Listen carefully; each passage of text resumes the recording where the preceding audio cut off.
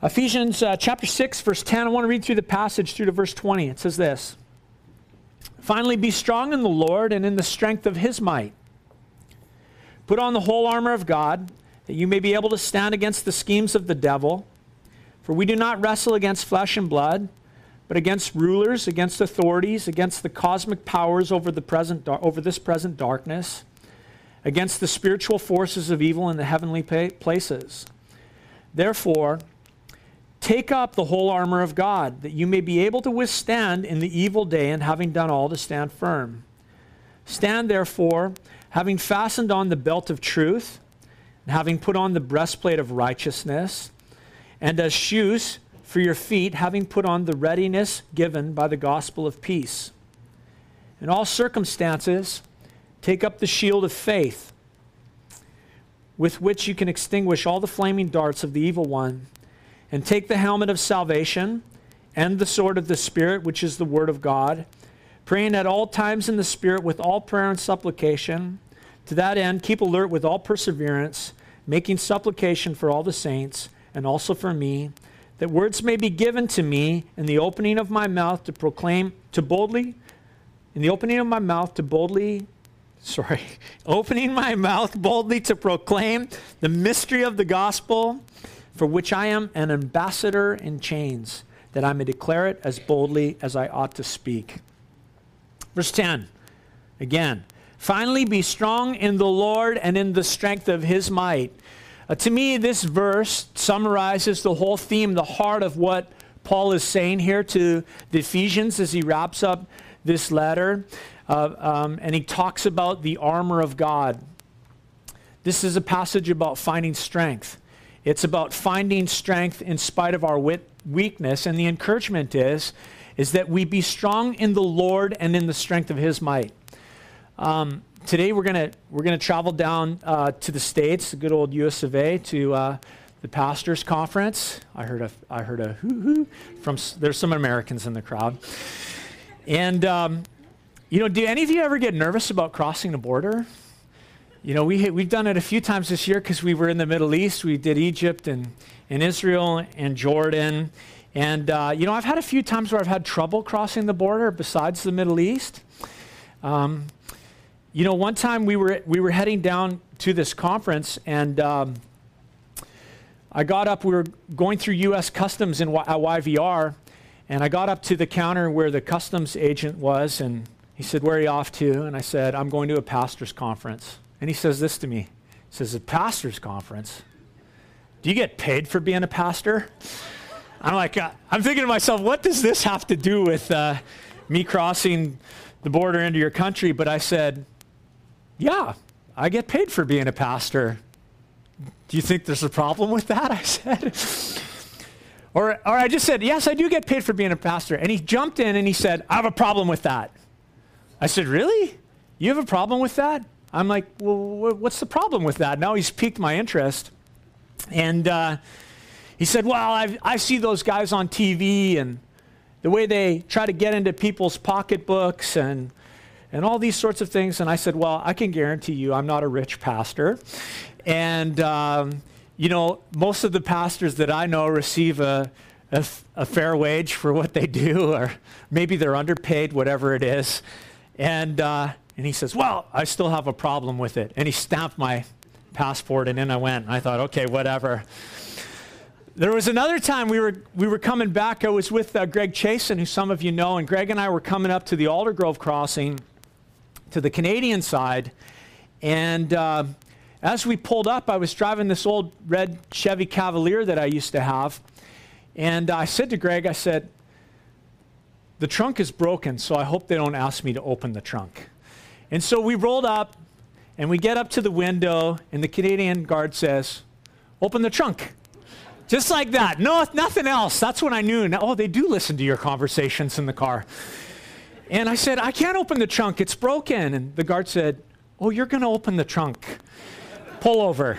And so I had to empty out the back seat and climb in through, pull the seat out, climb into the trunk, release it, and pop out. And then there was another time I got to the border, and the officer was staring at my documents and my passport and looking me up and down. Like, this guy's like looking at my arms or something. Like, what the heck is going on? And he said to me, do you have a license for those weapons? I said, what? He said, do you have a license for those weapons? And I said, oh, you mean these guns? Okay, that's a fictitious one.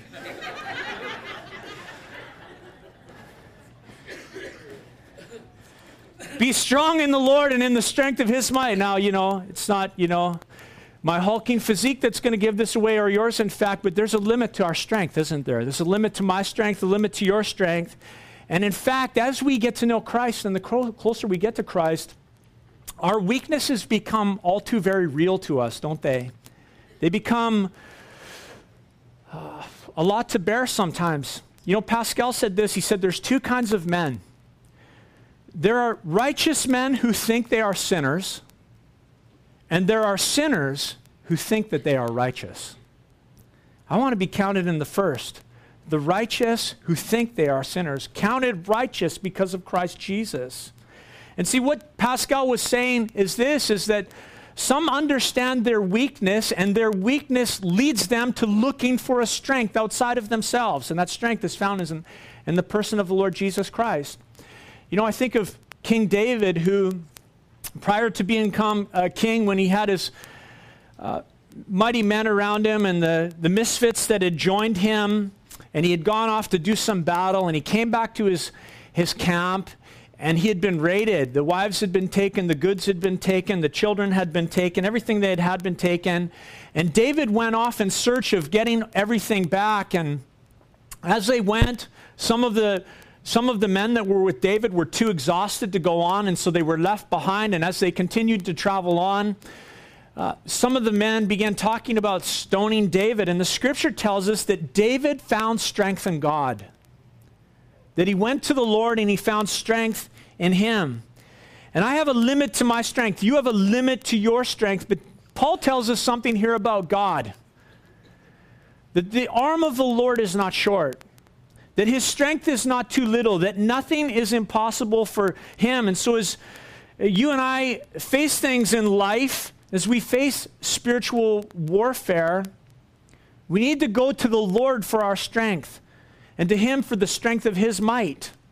And Paul says that the Lord, go to him for the strength of his might. And might and strength, when you think about it, are really two different things. Might speaks of God's ability. God has massive reservoirs of ability, of might. The scripture says that there's nothing impossible for him. Ephesians chapter 3 verse 20 says that God is able to do immeasurably more than we can ask or imagine through his power that is work in us. And so there's no shortness in the arm of the Lord. There's no weakness in his strength. He can do more than we can ask or imagine. That's might. But strength, or power, as it's sometimes called in some Bible translations, is the ability to exercise might, the release of strength, the release of power. And strength is the demonstration of might. And God has the ability, the might to do anything. Do you believe that?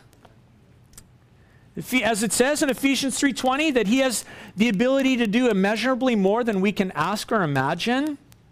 And if you are a follower of Christ, the scripture says that power is at work in you. That strength of the Lord Jesus. He is our strong tower. And so Paul says here, he encourages us to put on the armor of God. And I think about this passage. One of the things that I've been really trying to do a lot lately is to pray through, take time to prayerfully go through this passage of Scripture and just individually put on these pieces of armor and to find strength in the Lord and the strength of his might, to daily put on Christ. To me, it is in a picture. And so Paul says, put on the whole armor of God that you may be able to stand against the schemes of the devil. The devil's a schemer. He's crafty. He's a deceiver. Some translations say the wiles of the devil, that you may be able to stand against that cunning devices that he uses. We have an enemy in Satan. He's called the accuser of the brethren. Jesus said there's no truth in him, that when he speaks lies, he speaks his native tongue, and his goal is this, is to lead you and I into this place of ineffectiveness for the kingdom, a place of defeat, a place of personal discouragement, where we've lost our hope. But the scripture says this, is that the Lord has not left us defenseless. We read here that Paul says this, we do not wrestle against flesh and blood, but against rulers, against authorities, against cosmic powers over this present darkness, against spiritual forces of evil in the heavenly places. You know, it's important for us to realize this, that you and I are involved in a spiritual battle. We forget that. We become numb to that. It's not a battle that is against flesh and blood. It's not a battle against people. You know, Satan often likes to hide behind people or use them as his pawns. He likes to lead us to a place where we think that we're battling against flesh and blood. But this struggle that we're in, this wrestling match that we're in, is a spiritual battle. Hand-to-hand combat, in a sense. We fight against the world. We fight against the desires of our flesh. We fight against the devil, and Satan uses the external forces of the world. He uses the internal desires of my flesh to wear us down and to defeat us, and it's a great plan. You know, when you think about it, when you think about the work of Satan, it's really brilliant on his part. You know, we're matched up against a heavyweight opponent until we begin to rely on the strength and the might that Jesus makes available to us, and then the scales are pitted in our favor. The victory is in our hands through the Lord. You're in a spiritual battle. And you know, as I read this, I think, man, I always need to be reminded of the nature of conflict often that's in my life. We're involved in spiritual battle. And so Paul says, therefore, take up the whole armor of God, that you may be able to withstand in the evil day, and having done all, to stand firm. See, without the protection of God's armor, it's impossible for us to stand against this spiritual enemy. And so Paul says, take the belt of truth. Stand therefore, and having fastened on the belt of truth. You know, Jesus said this. He said, I am the way, the truth, and the life.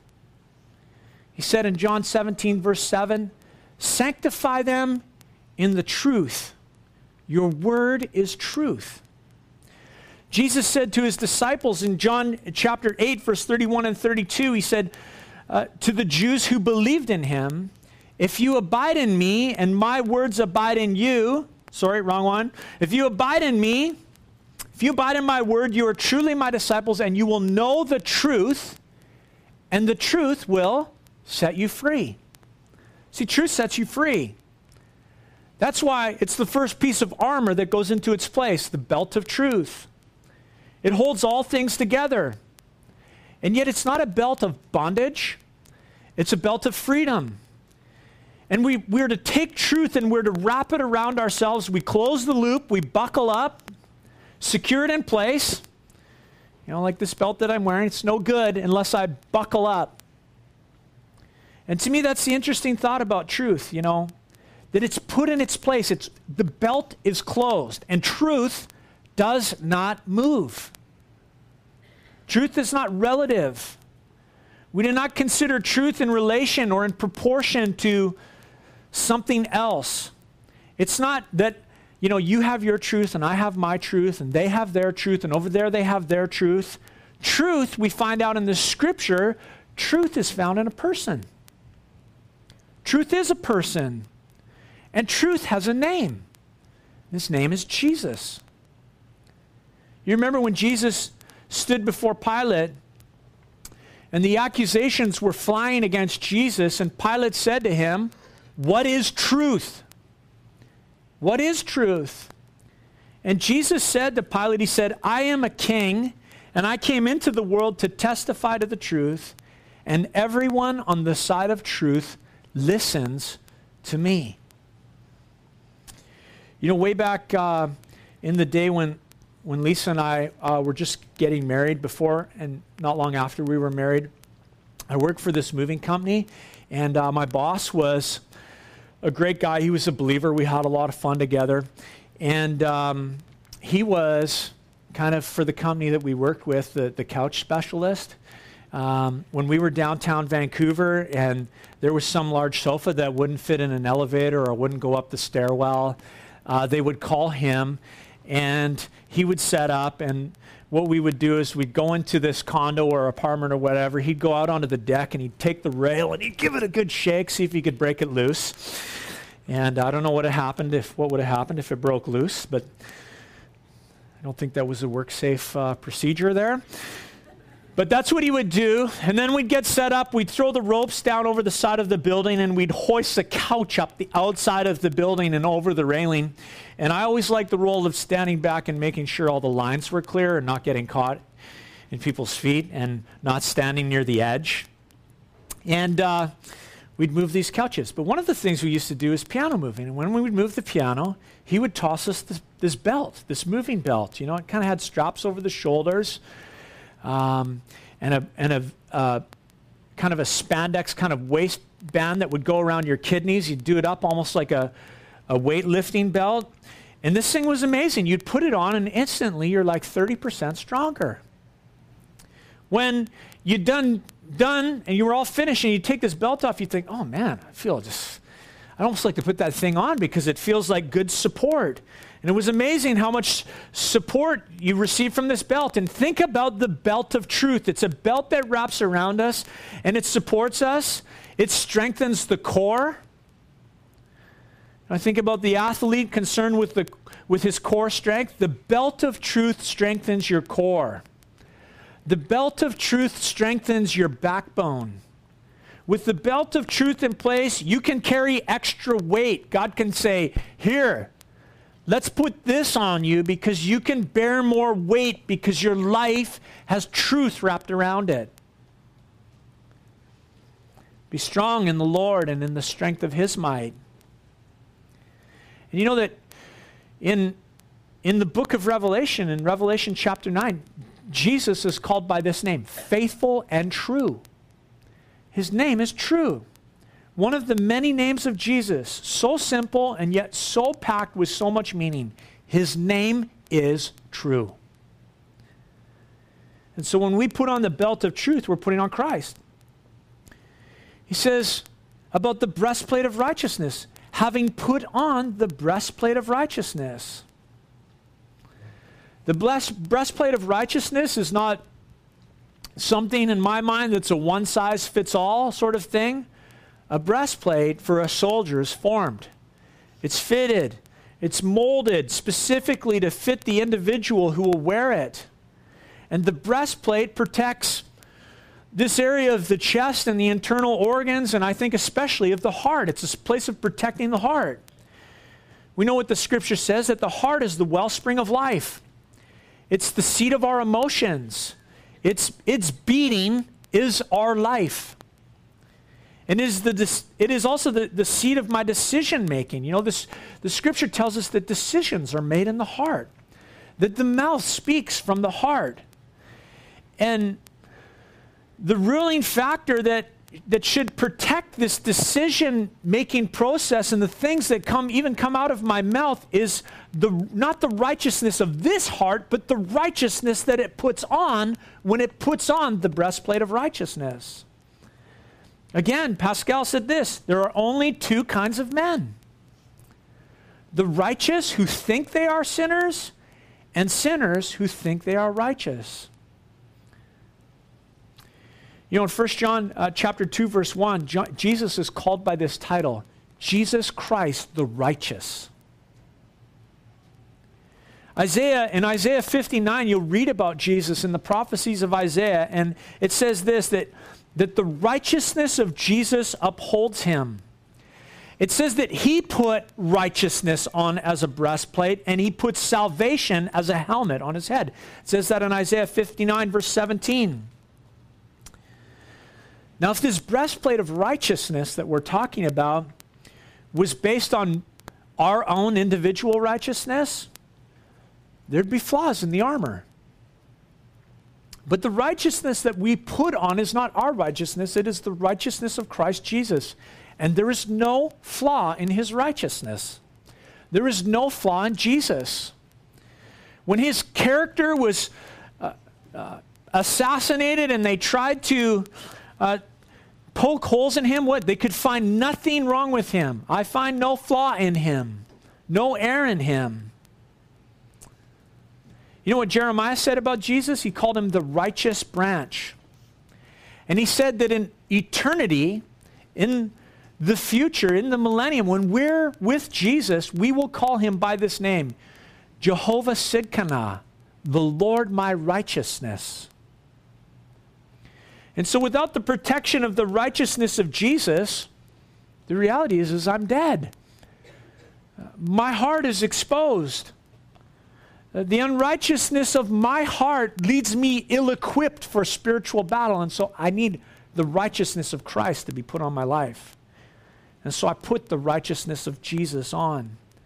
And putting on the breastplate of righteousness really is this. It means to put on Jesus Christ.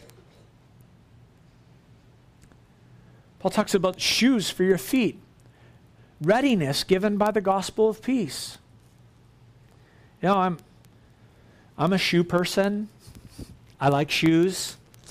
My kids like to harass me because I have more shoes than my wife. It's just the truth. I'll fess up in front of you. There's not much I can do about it. It's a genetic flaw, right, Mom? That I inherited from my mother. Any other shoe people out there? Yes, all right. I know Will's a shoe guy. I often compliment Will on his shoes. You know, it's interesting, not that I want to be sacrilegious, but Jesus is a shoe guy. When he equips us with right footwear for the task. He supplies the appropriate footwear. Work safe certified for the battlefield. And under our feet, we bind readiness given by the gospel of peace, Paul says. The gospel of peace, the good news. The good news that we have peace with God through our Lord Jesus Christ is what enables us to stand. That's what we stand upon, the gospel of peace, as we deal with things in warfare. And our peace with God becomes for us, think about it, the point of separation from this world. Between me and this world is these shoes, the gospel of peace, that I stand upon, that you stand upon. We're in the world, but we're not of it, because we stand on shoes that are fit with the gospel of peace. You know, the gospel's firm footing for those who believe, isn't it? You know, when you put the shoes of the gospel on your feet, these shoes of peace, and you have put on the readiness given by the gospel, no longer are you standing unsecured. No longer will your foot slip. No longer do you need to guess where to place your foot. For those who stand on the gospel of peace, the ground is secure. And the Lord directs our steps. And necessary for peace with God is the putting on of Christ. The message of peace with God is good news. He is our peace. Do you know that if you cruise the New Testament, you can find in every New Testament book an association of the name Jesus with the word peace. Every single New Testament book. After he had risen from the dead, Jesus' most common greeting when he met up with his disciples and he ran into them or appeared in the room with them was this: peace be with you. John 14, verse 27, Jesus said this: peace I leave with you, my peace I give to you. Not as the world gives do I give to you. Let not your hearts be troubled, neither let them be afraid. You know what Isaiah called Jesus? The Prince of Peace. And I love this picture here when you think about this footwear that the gospel binds even the dirtiest parts of our lives, our feet. The gospel brings the dirtiest parts of our life into a relationship with our Father. You know, think of Moses. When he came before the bush, what did the Lord say to him, speaking through that bush? Take off your sandals. The place where you are standing is holy ground. Moses is living in the desert. He's walking in the dust of the earth. And God says to Moses, expose the dirtiest part of your life in my presence. See, God wants to meet the dirtiest parts of our lives with his holiness. Shoes of the gospel for your feet. And the good news touches those dirty parts of our lives. The good news makes those dirty parts of our lives a place of peace, where we have the peace of God and peace with God. And I find it interesting that feet are associated with the spreading of the good news. You know, as it says in the Old Testament, how beautiful are the feet of those who bring good news. Feet to me are like, the ugliest part of the body, maybe. I don't know. Mine are. Yeah. Feet. The dirtiest part of your life. And Paul says this, the dirtiest part of your life, when the gospel touches it, becomes a place where you can share Jesus Christ. I would encourage you, be vulnerable about your life. Be vulnerable with people about the dirty areas where the gospel has touched it and transformed it. Tell people what Jesus has done. Because they have dirty areas. They need to hear how Christ has changed those parts in your life. The shield of faith. He says, in all circumstances, take up the shield of faith with which you can extinguish all the flaming darts of the evil one. When I read that, the first thing that strikes me about this shield of faith is the timing in which we use it. It says, in all circumstances. You never know when an attack will come. So we need to pack the shield of faith in all circumstances everywhere we go. Because Satan has his fiery darts. Doubt, discouragement, depression, disillusionment, desire. And Paul says this, that the shield of faith is an extinguisher. See, what Satan wants to do is he wants to start a fire in your life. He wants to start a fire of discouragement and depression and all these things where it just gets you off track. And the shield of faith is an extinguisher. I think about the shield. It's out front, in front of all of the armor pieces except for the sword. The Word of God's the first line of defense, and faith is right there next to it. And we are called to the life of faith. And faith is this. Faith makes a decision to face everything in life and everything that life throws at you with an assurance of things hoped for, with a conviction of things not yet seen. The scripture tells us that it's impossible to please God without faith. And so the shield of faith has to go everywhere, in all circumstances. And what pleases God is when we come to him with that heart of faith, when we have an assurance regarding our hope, when we have an assurance in the midst of any circumstances that we will say this, I will hope in the name of Jesus Christ. I am counting on your name. I will trust in your promise. I will put my faith in you. And faith extinguishes those darts of the devil. Again, Jesus is called faithful and true. His name is faithful. Old Faithful, that's Jesus. You might picture something else in your mind when you say Old Faithful, a geyser, right?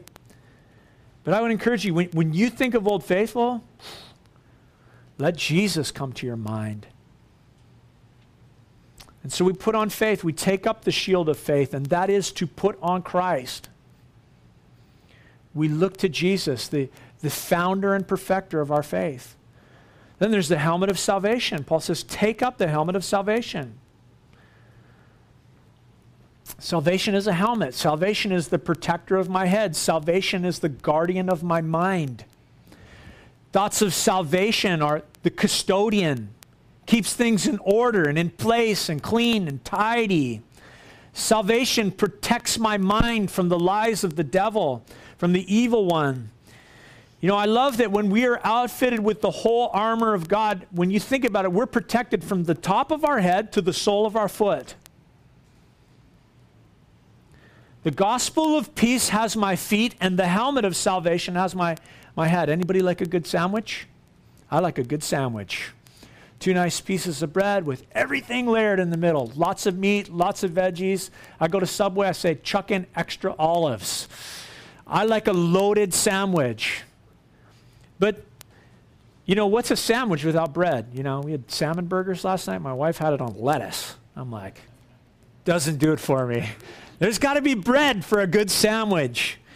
And it's awesome that this armor, we're sandwiched between the gospel of peace that has our feet and the helmet of salvation that has our mind.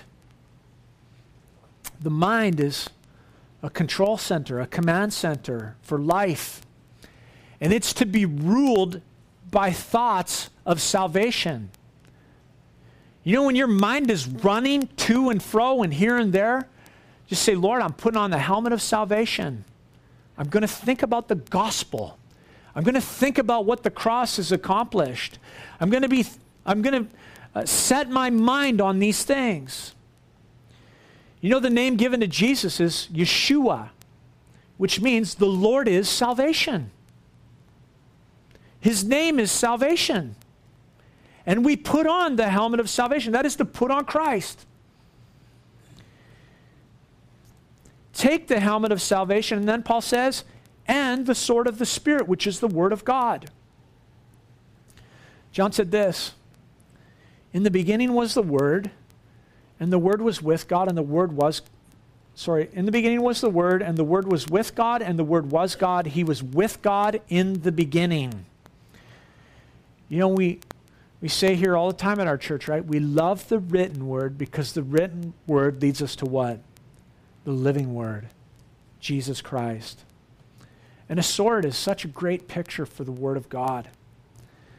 You know, a sword takes its sharp edge and it cuts.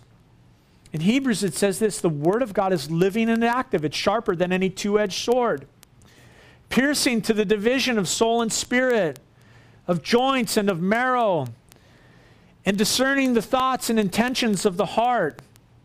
You know, when you go into battle with a sword, in physical battle with a sword, and a sword clashes with another sword, and a sword clashes with armor, it gets dull. And it's got to be sharpened. But the Word of God is the opposite when you think of it as a sword. The Word of God gets sharper the more use it gets in our lives. And God's Word is a discerner of the heart. It discerns the heart and it divides things of the flesh and things of the Spirit. It trims off the life of the flesh and it brings forth the work of the Spirit in our lives. And it does not return void, but it accomplishes the purposes for which God has sent it. And so when we take hold of the sword of the Spirit, we take hold of the sword of the Spirit with our hand. We grip it like Jesus said. If you hold to my teaching, we hold to the words of King Jesus. And we must learn to strengthen our grip on the Word. Great Old Testament Bible story of a man named Eleazar, one of David's mighty men. Scripture says that he rose and he began to strike down the Philistines until his hand became weary. And yet even in his weariness, he clung to the sword. He would not let it go. And God brought victory. And Eleazar was weary, but in the midst of his weariness, he did not loosen his grip. And if you're weary, don't loosen your grip, but hold on tighter. You know, as you read that story, it's like something almost miraculous seems to happen. It doesn't tell us, but it's like God welds his hand to the sword as he tightens the grip and says, I will not let go to the sword. God strengthens the grip. You know, when the devil fires those darts, he does so from a distance. You know, you can fire an arrow from quite a distance and hit a target. But a sword's a different type of weapon. A sword isn't something that's used from a distance. A sword is a weapon that you get up close with, you get personal with. The sword, with a sword in your hand, you look your enemy in the eyes. The sword of the Spirit looks the enemy of the Lord in the eyes, and the sword of the Spirit gets into the grill of the flesh. The sword of the Spirit, stands there and says, you will go no further, fleshly man. Spiritual warfare. And I love that in the scripture we just see very clearly that Jesus is the Word of God. He is the Word made flesh. And to take up the sword of the Spirit is to put on Christ. And so as we think about these armor pieces, we got a belt of truth. Jesus' name is true. The belt is for freedom and strength. We've got a breastplate of righteousness. Jesus is Jehovah Sidkenu, the Lord our righteousness. And that breastplate is for protection and perfection. We have shoes fit with readiness for the gospel of peace. Those shoes make us ready and they separate us from this world. And I think about Jesus. He's our Prince of Peace. A shield of faith for pleasing God and for extinguishing the fiery darts of the devil. In Jesus' name, his name is faithful. The helmet of salvation for a Christ-centered command center. And Jesus, he is Yeshua, the Lord, our salvation. And the sword of the Spirit, the Word of God, to bring forth the work of the Spirit. And Jesus is the Word made flesh.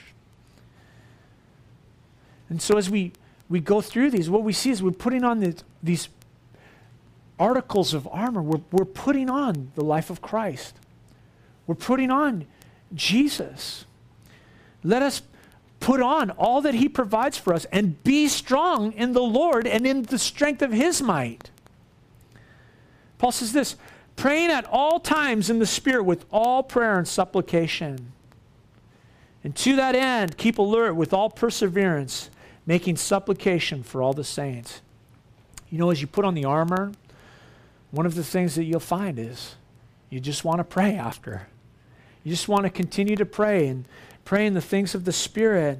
Paul also says this, and also in verse 19, and also for me, that words may be given to me in the opening of my mouth to boldly proclaim the mystery of the gospel, for which I am an ambassador in chains, that I may declare it as boldly as I ought to speak. We circled the wagon right back around this morning. Paul started with this thought. Finally, be strong in the Lord and in the strength of his might. There's no weakness in the Lord. And I don't know where you're at, where your heart is at today, but I want to encourage you to do what David did. Find strength in the Lord. Strengthen yourself in him and in the power of his might. Know that God has the ability to do immeasurably more than we can ask or imagine. Amen? Let's pray this morning. I'm going to invite you guys to stand with me, and I'm going to invite the worship team to come.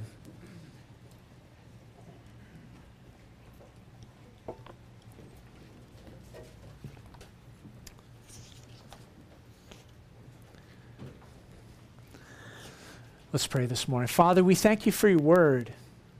I thank you, Lord, that as we come to you in faith, that salvation is just the start of the work that you want to do in our lives. It's not the end, it's the beginning. And Lord, we thank you for the ways that you desire us to grow in faith, to grow in the grace and knowledge of Jesus Christ. And Lord, we want to be men and women who find our strength in you, Lord, who come to you for your might, who look to you in the midst of conflict and in the midst of our needs. And so, Lord, today we just take the time to put you on, Jesus, to put on Christ, to put on the armor of God. And I thank you, Lord, that your word tells us that after having done all, we will stand. And so, Lord, thank you for equipping us for the battle. I just pray for your people this morning, Lord. that you'd strengthen, that you'd encourage them, that in the midst of the battles that they're in, Lord, that they would find strength in you and in the power of your might. In God's name, amen.